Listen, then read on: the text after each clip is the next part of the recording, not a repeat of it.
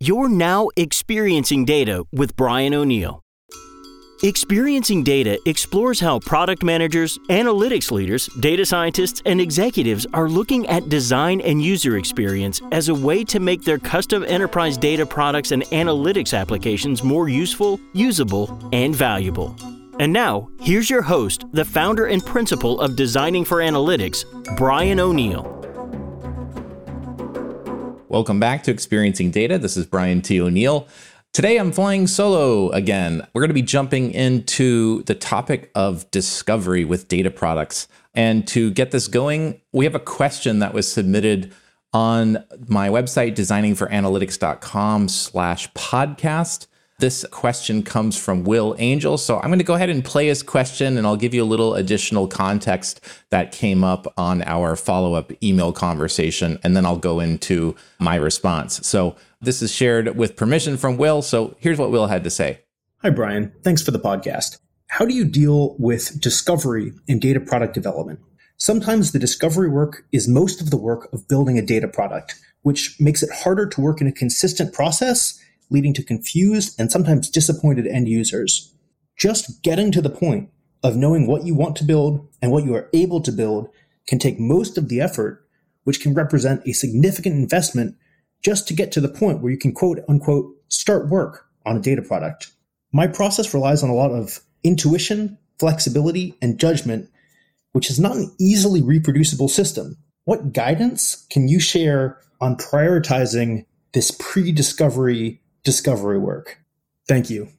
The first thing I wanted to say was actually just on that last comment that Will made, the pre-discovery discovery work.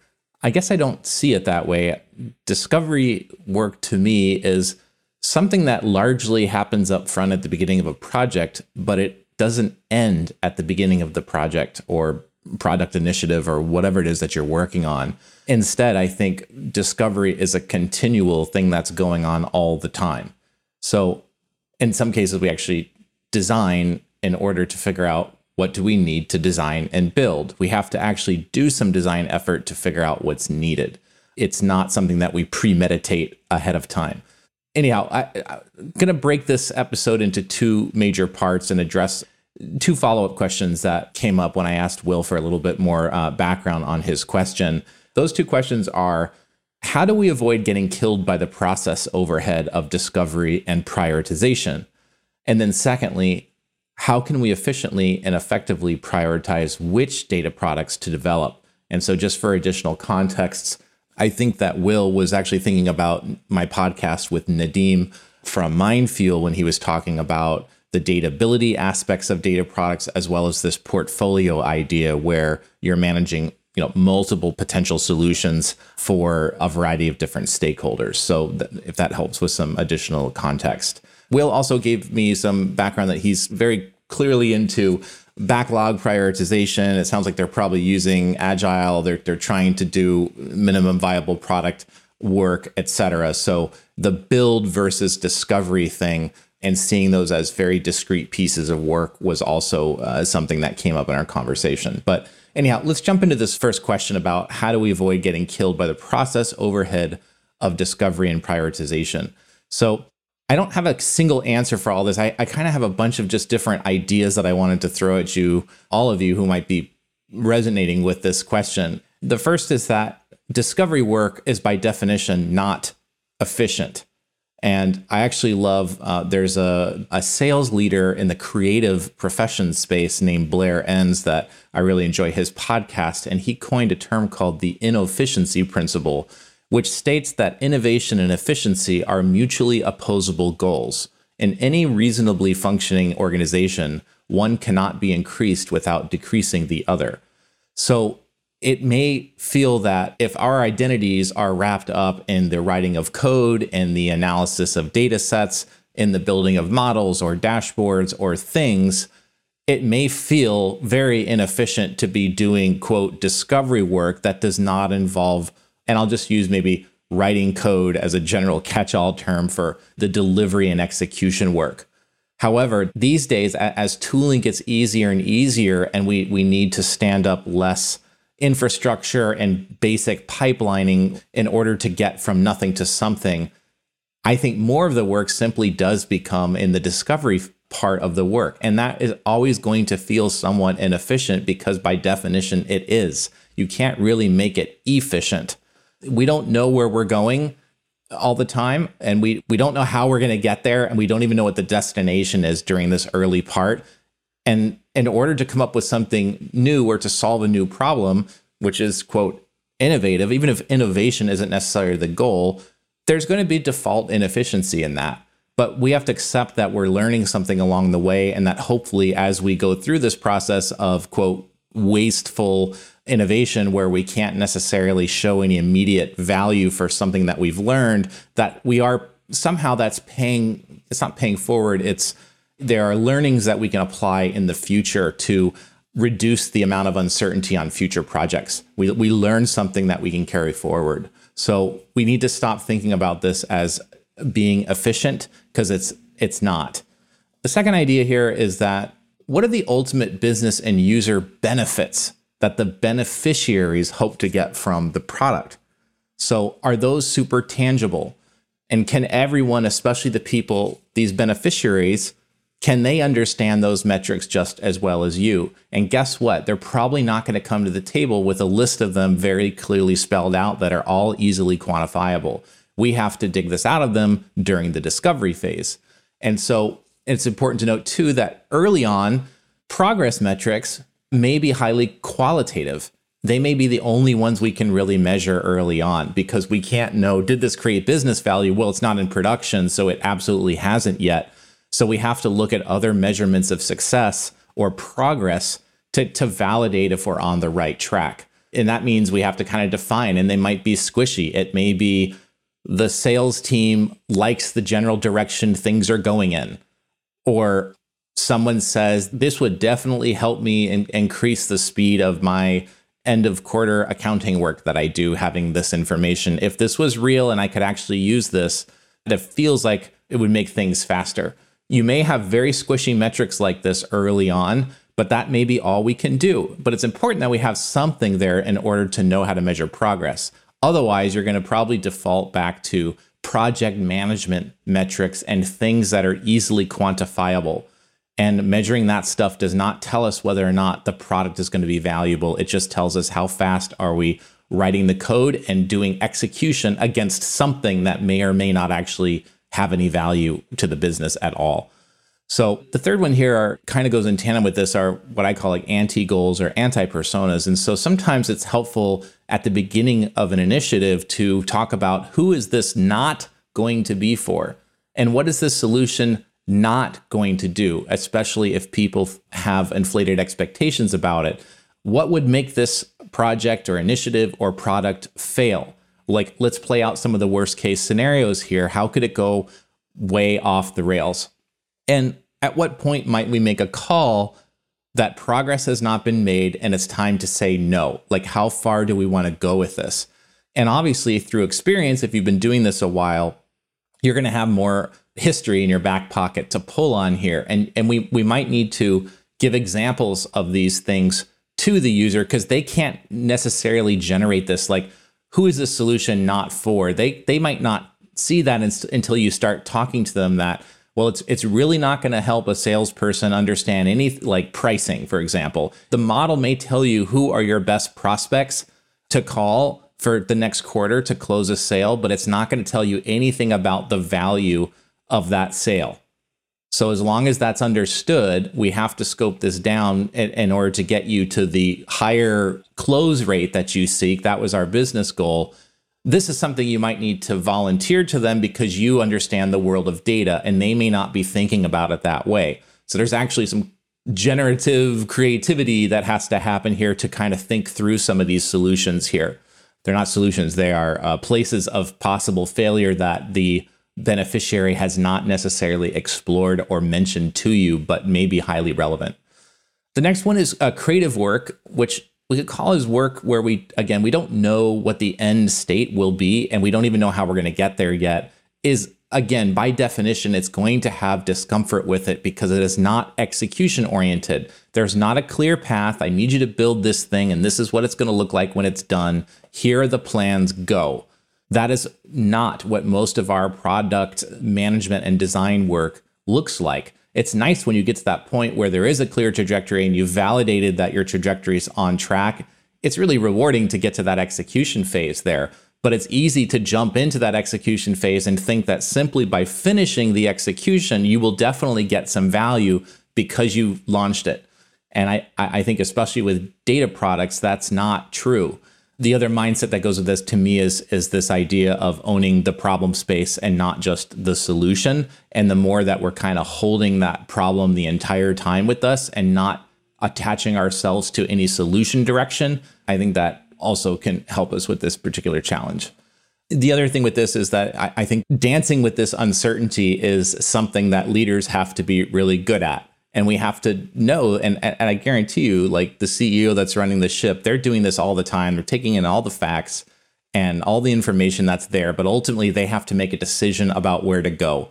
And those decisions are rarely 100% certain, right? There's always going to be that there. So I think embracing the uncertainty and looking for where are we going to stop and learn something and say, this isn't on the right track, it's time to make a change, and being aware of our sunk cost biases and all these kinds of things. That's just a quality that we really need to jump into.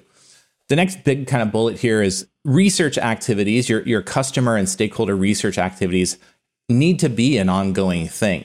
If it's just project-based, it's much harder to do this, particularly if you're bouncing around between different customer or user types in your organization. And I'm thinking largely here about, a data team inside a large business where you have lots of different potential personas that come to you for solutions. The better your team understands the problem space, and they've, in the eyes of the beneficiaries, again, I'm using that catch-all for users and the business sponsors. Sometimes those are the same person, sometimes they're not. But if that's an ongoing activity and you know what's it like to be this person that's going to use this thing, you know about how they've done it in the past, how they do it today, you definitely have, it's that idea of this camera in their office and being able to talk to them in a way that makes them feel like, wow, you really understand what it's like to be me as a marketing person or whatever. This is going to help us make better products more quickly.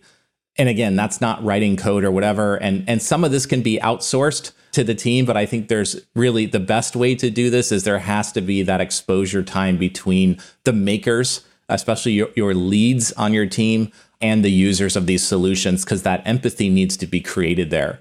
And the other thing that goes with like this idea of research is that, or it doesn't really go with research, but this idea of confusing delivery work with progress, right? It can feel like delivery work, writing the code, making the models, doing the stuff is a sign of progress because it's tangible and easily quantifiable to show, hey, look, I checked in this code or whatever. But that doesn't necessarily mean we're making progress. I would argue that the more insights that we have about what are the problems of our beneficiaries and how quickly can we get into the solution mode because we know the problem space really well there. Those insights are ultimately going to buy you time when it does get time to do delivery, because you're going to spend less time making the wrong things. You're going to be able to anticipate where things are going to go wrong. And in general, you're just going to come up with better stuff more quickly. And the final thing just on this like a research topic is that, if every user base is effectively brand new, you can't carry your learnings forward. So if we're always doing this on for 2 weeks, we met with the team and then we went away for 3 or 4 months and then we came back, we're not building a habit of listening and really developing that empathy with the people we're trying to serve.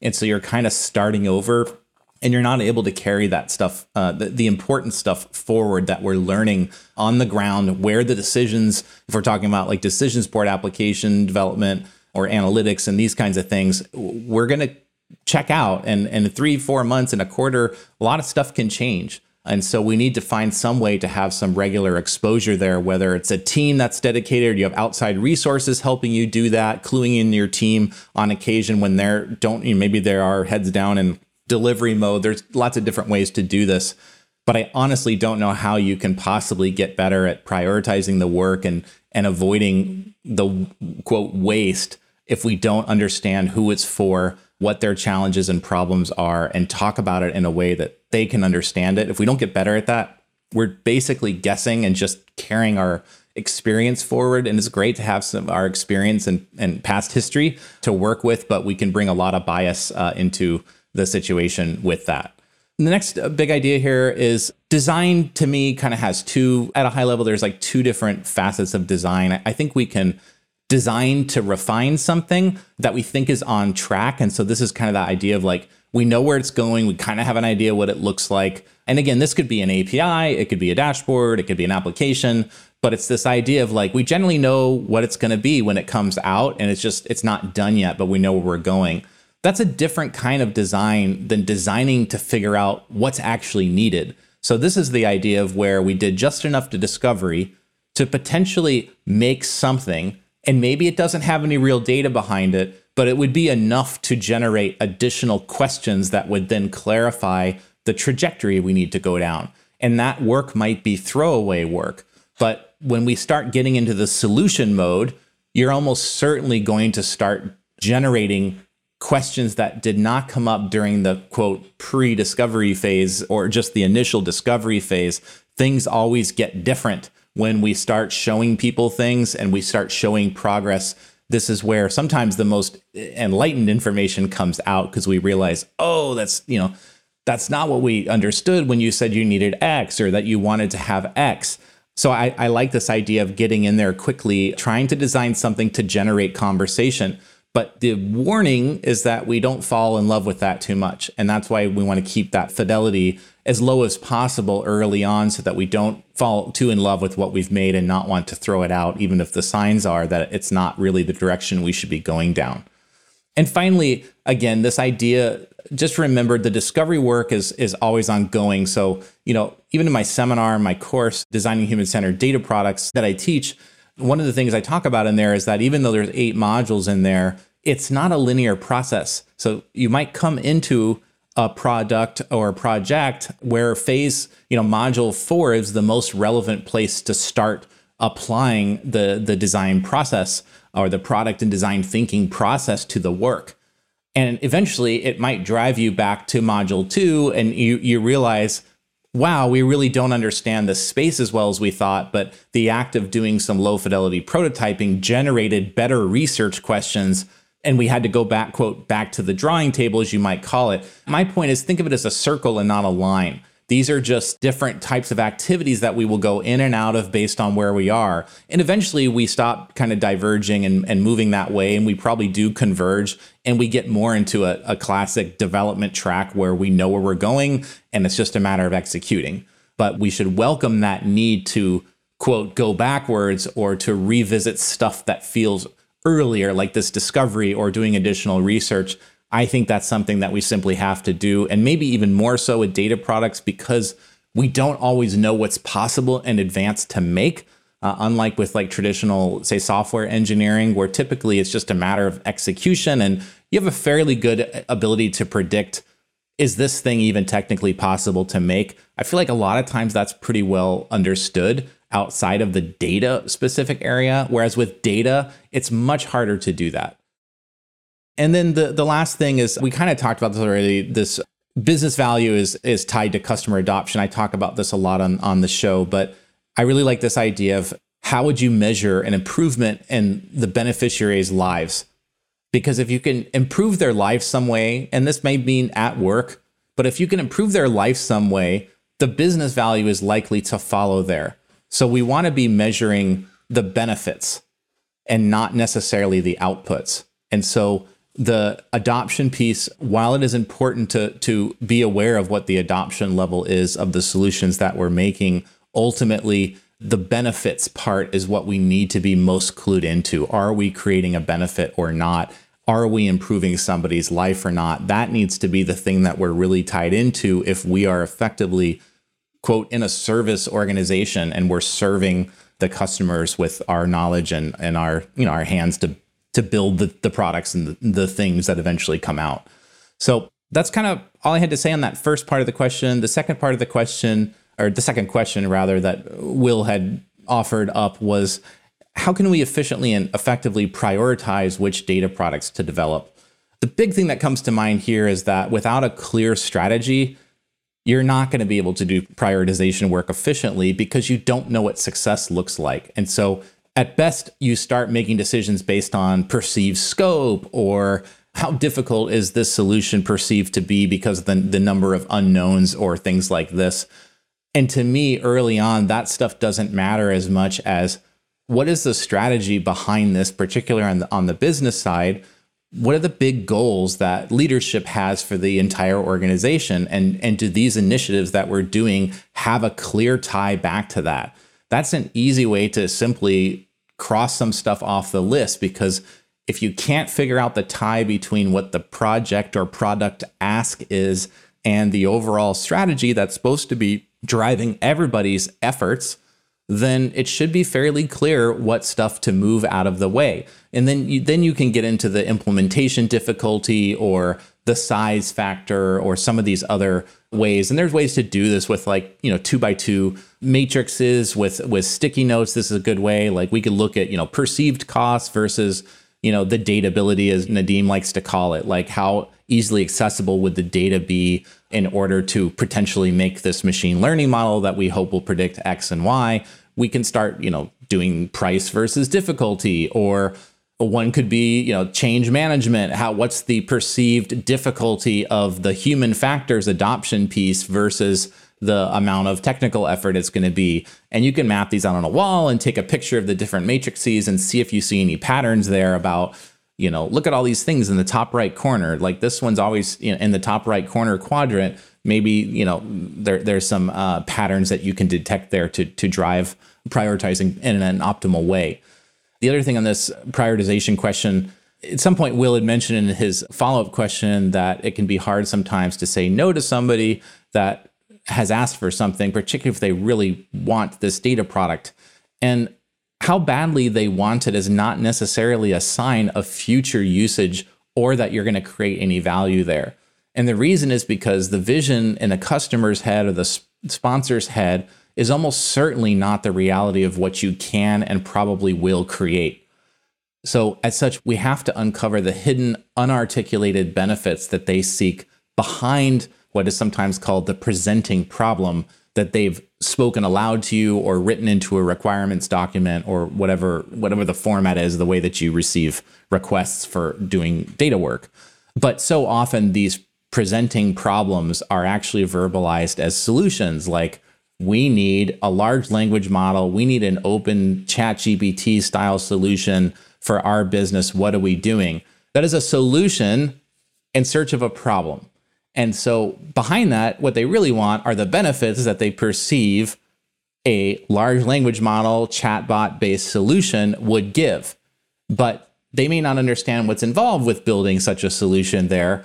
And so it's really important to understand what's behind that beyond just the hype and the FOMO and all of that. So be very careful with the idea of them wanting it a lot as necessarily impacting whether or not that's a good project or product to prioritize in your queue if you only have limited resources, like pretty much everybody does.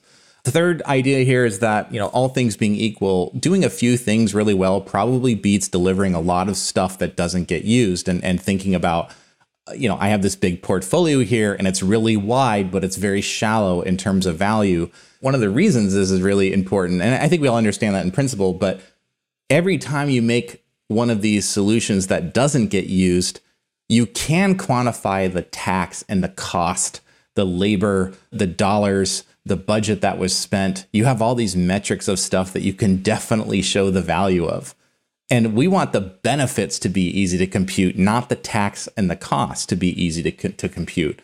And so this is why I like getting small wins on the board and doing a few things really well and being careful with the projects that we bite off. So try to get some small wins on the board, especially if you haven't or you've never really gone back and measured stuff. Try to be really, really informed about how are we going to measure success on these this data product or these features we plan to ship. Having some idea a way to quantify these things is really empowering too, because when you really can attach it to some value that's being created there, it provides energy and a kind of a dose of optimism to everybody that the beneficiaries are happy, the makers, the designers, the data scientists, the team that made the thing is going to feel more empowered and like their work matters. So start tracking those analytics on your analytics effectively, but just know they're not always going to be digital analytics. They may be more qualitative in nature. The other thing too on this kind of idea of prioritization is focusing on data products that will minimize disruption to how people do their work now. So I might, especially if you're not particularly close to the users and you're somewhat native and projects get thrown over the wall, you don't have a lot of one-on-one direct exposure time to the people using your solutions, I would be probably focusing more on solutions that pass the high business value, not even necessarily high business value, but there's demonstrable business value. It's aligned with the strategy, but it's also solutions that would minimize the need to change how people do their work or their workflow now. So it's this idea of if the river is already flowing downstream at 12 knots or whatever, however you measure stream speed, I don't know how it is, but if it's already going that way and they're on a raft and you can come up with a canoe, it's going the same way, it's in the same destination, it's about the same speed, but there's new benefits to your creation that you're coming up with that doesn't require them to change course. It's pretty easy to get out of the boat and hop into the boat right next to it. The switching cost is low. Those may be better ones to bite off simply because you don't have to play the change management and human factors game as much. Anytime you're going to be changing behavior or major workflows or any of that, the non-technical costs go up and the non-technical work goes up to kind of figure out how are we going to market this and evangelize it and make people see the value of it and all these kinds of things that are, frankly, they're really hard to do and they need to be figured out during the design of the solution and not afterwards. But I know a lot of teams tend to think about that stuff later after something is made and not while we're in the creation process, in the design process, which is the way I really advocate teams to do, is to think about the adoption and the quote operationalization, as you've heard me say on this show. That is part of the design of the solution from the beginning. It is part of the data product. It's a feature that needs to get developed, if that's the best way to say it to you, to make it stick. Two more last things on this is that saying no is also a gift. And this could be as simple as saying, look, I've really heard you feel like, this LLM, you want us to build a chatbot. You think it's really going to help the HR team answer questions about how to deal with difficult employees or I don't know, whatever the thing is. But the chance of us wasting either your time or your money is super, super high on this project. And we don't want to waste your time and your money. And the reason we know that is because we've done projects like this before that had these parameters. And you might talk about that a little bit. It's missing this. We don't know what the data is that's out there. Even if we had it, we don't know if we can model it. We don't know if we can predict this thing. And we know on average that, building an X, Y, and Z, whatchamacallit, can take even 12 to 18 months just to get to the first version of something. And that will not help you get X advice or benefit that you said that you really wanted. So there's a ton of risk doing this, and we don't want to waste your time and budget. So that gift there, the way you say it has a lot to do with helping them understand it.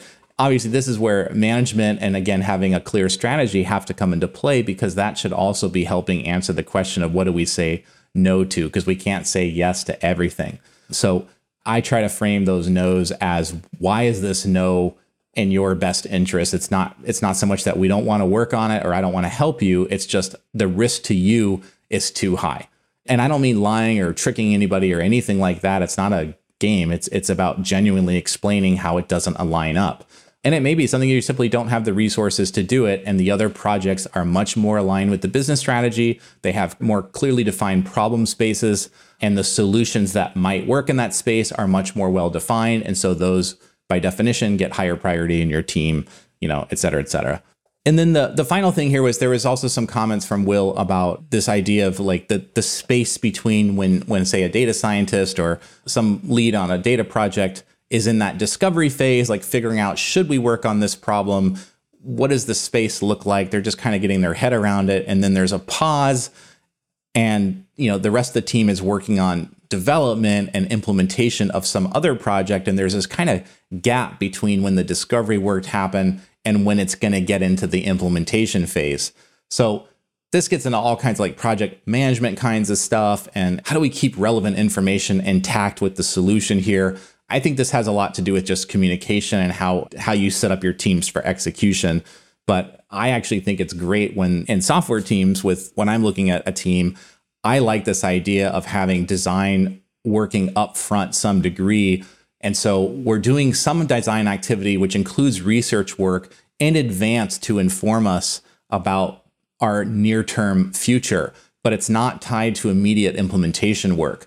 There is also some effort being put on immediate implementation work as well, but that's more tactical types of work. And we actually do need both of these streams going all the time. The answer is both of them are required.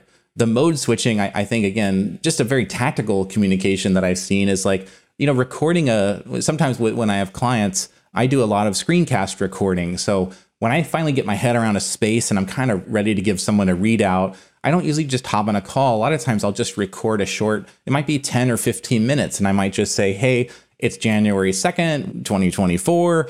And I'm giving a status about this project. And here, refresher, the goals are this, the objectives are this, here's where we are there. This is what I've learned so far. We looked at this, we looked at that, we found out this, we found out that.